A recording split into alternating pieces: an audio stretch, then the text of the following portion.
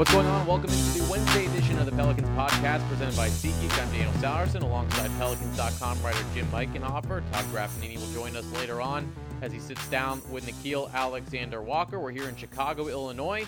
Preseason game number 2 tonight from the United Center as the Pelicans take on the Chicago Bulls. And Jim, let's go back to Monday night for just a second. An impressive victory for New Orleans, scoring 133 points. They had 110 after 3 quarters. What were your takeaways from Monday's ball game? Just to be able to see the talent on the floor, 1 through 14, 16. I'm not sure how many guys played total, but I think it ended up being 15. There's so many different options, and I think one of the things that I noted during the game as well is after the starters had come out of the game in the first quarter and they were replaced by a unit of 5 new guys, even through the first 10 players that were on the court, you still had players like Nickeil Alexander-Walker, who hadn't played yet. Frank Jackson hadn't played yet. The 2 other first-round picks besides Zion hadn't been on the court. So, I mean, we've talked about this a lot in the last couple weeks on this podcast.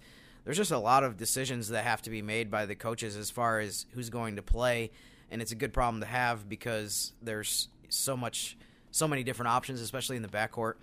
And also, a couple of the guys that didn't play until the third, fourth quarter, they came in and played really well. I thought Nickeil was really impressive, and Frank Jackson had a really good stretch there too. So, just overall, it was individually. I think there were just so many good bright spots. I know team-wise, there are a couple things that they want to clean up and do better against the Bulls.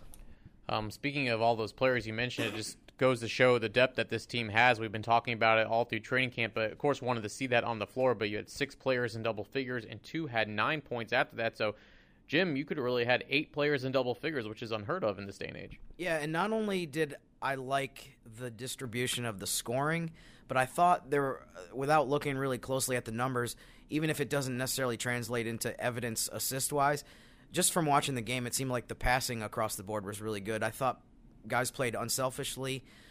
They had a lot of sequences where it was like a quick pass, another quick pass, another quick pass, open shot, really good shot, like the best shot you could ask for. And I don't know if necessarily that's something that you can always expect in the first preseason game, even if it's a team where you have a bunch of guys, even if you have your core back from the year before, and this team obviously does not have a semblance of a rotation returning from last year. So that was another thing that I just thought was really, really fun to watch and really encouraging about the potential of the team down the road is that you have so much what appears to be really good chemistry and a lot of good passing, even though a lot of these guys, the most experience they've had playing together has been maybe a week or 2 of voluntary workouts and then a few days of training camp practices, and now we're into preseason games. Speaking of fun to watch, Zion Williamson, you heard some oohs and ahs from Atlanta fans on Monday night. He had some dunks that were quite up to Zion expectations. He was fun to watch on Monday night. He really was, and I noted during the game, too, that we got to see him play a few times during the voluntary workouts back in September. We watched him. We've seen him a little bit in practices. The players have raved about some of the stuff that he can do athletically. But I thought during that game he had even a couple more inches on his vertical. I know the adrenaline, I'm sure, was pumping with him, and he was really excited to be in a building where there was, I don't know how many people were there, over 10,000 probably. The official attendance might have been 15 or something like that. But he just brought it to a different level. It seemed like he was getting even higher off the floor than what we've usually seen. So, I mean, I think people are basketball fans in New Orleans are in for a real treat with this guy because just some of the stuff that he can do is something you haven't seen before from a guy of that size and the muscle that he has.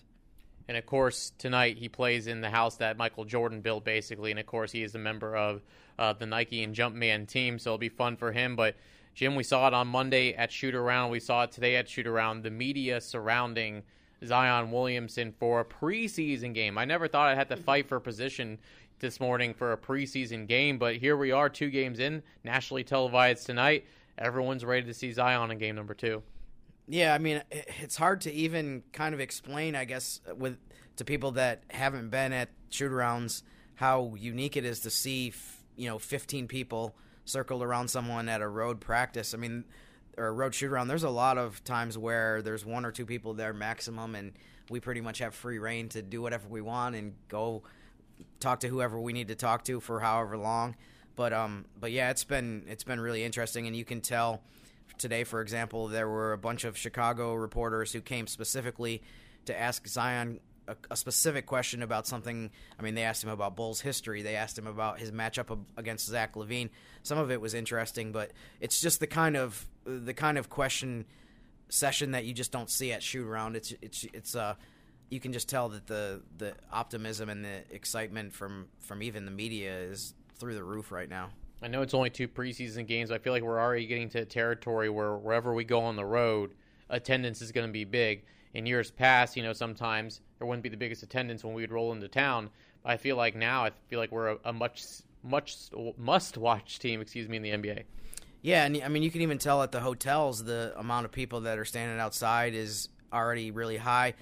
I mean, preseason to a lot of sports fans, especially casual fans, is from the NBA is kind of a rumor because you have the World Series or baseball playoffs going on. You have obviously the heart of the football season, but it's been interesting to me and just to see all the people that you can tell are so locked in and know that the Pelicans game is tonight in the 2 cities that we've been so far. So it's definitely much different than anything we've experienced in the past. I thought they were waiting outside for you at the hotel. How many autographs have you signed since you've been here?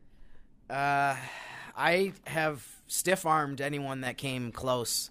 I'm here to do a job. I'm not here to be distracted by, the love from fans. So the answer to that question is 0 so far.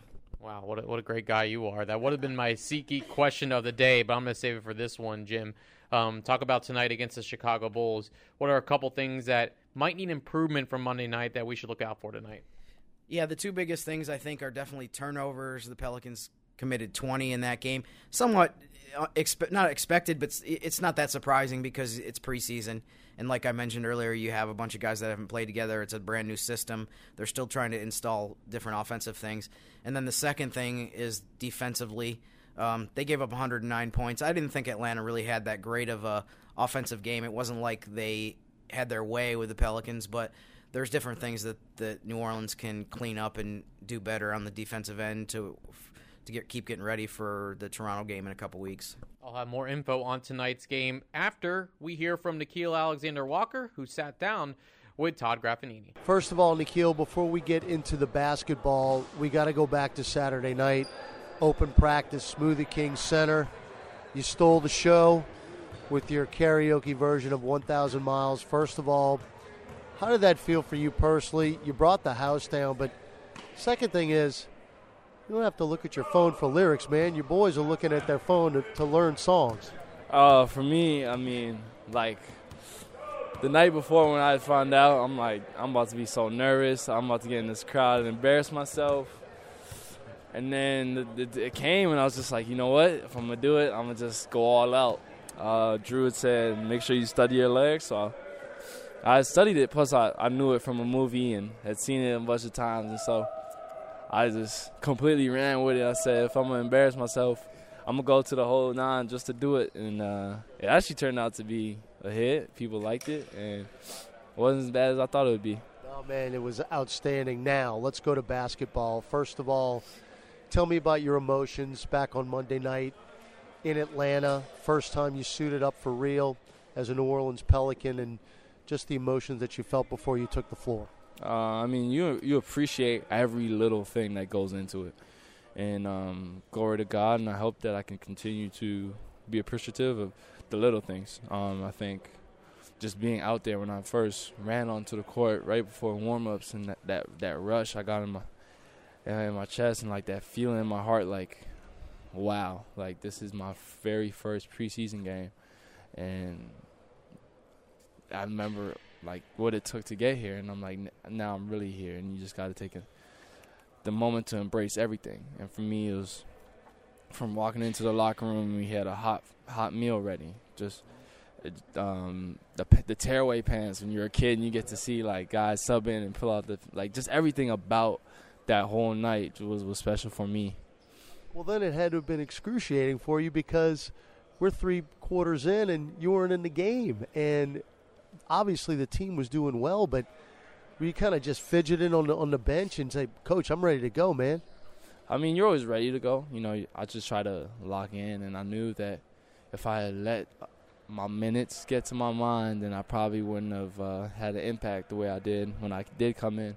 And so for me, it was if I don't get to play a whole minute, I still have that satisfaction of knowing that I achieved my lifetime goal to make it to NBA. And so that in itself is all glory to God. Well, that's what you did, though. You made the most of the time you were in there. You got to double figures in just 12 minutes. So your thought process as you were on the floor and playing with your teammates, and you looked very comfortable out there. This game was a little unusual. I wasn't nervous just because I was so happy to be out there. And so it just felt like open gym in a sense where I'm just everyday basketball, just hooping, and my teammates give me confidence all the time. And I just wanted to focus on what I can control, my effort, my energy, making the right reads, just letting the game come. I'm talking to JJ while he's playing and noticing that he passed up on a few shots that he could take. He passed up, very patient, and he just kind of said, like, he's getting a feel for it, and he's letting it come. And at no point did he feel worried to have to be a shooter that he's known to be. And so I think just kind of using that knowledge to my advantage and just letting it come, and then when it was there, taking the opportunity. Finally, as we head into our next game against Chicago, what are you looking to do against the Bulls? Get a win. Same thing I did when I'm not playing. Stay engaged, keep my teammates going. If I see something, tell them. Keep the energy up on the bench, and make sure I'm ready and contribute however I can. Best of luck to you, man. Keep it going. Thank you. That was some good stuff there from Todd Graffinini and Nickeil Alexander-Walker. Of course, today's show is presented by SeatGeek. Trying to find tickets to basketball games or any other live event can be complicated. There's hundreds of sites and shady pricing. With SeatGeek, you can do everything in one place. Search for and discover the best deals on seats, buy from any device, and sell and transfer tickets in just a couple of taps. With their deal score technology, they rank the most valuable seats based on price, location, historical data, and more. Plus, every purchase is fully guaranteed, so you can shop for tickets on SeatGeek with confidence. Best of all, our listeners, just our listeners, will get $20 off their first purchase in the SeatGeek app. Use code GOPELS at checkout, all one word, in all caps. SeatGeek. Let's go. Well, speaking of let's go to tonight's game inside the United Center. Pelicans and Bulls in preseason game number 2. If you want to watch it, you can watch it nationally on ESPN, but we also encourage you to listen locally on ESPN 100.3 New Orleans. We're efforting to get it on the app as well tonight. We hope to have it there.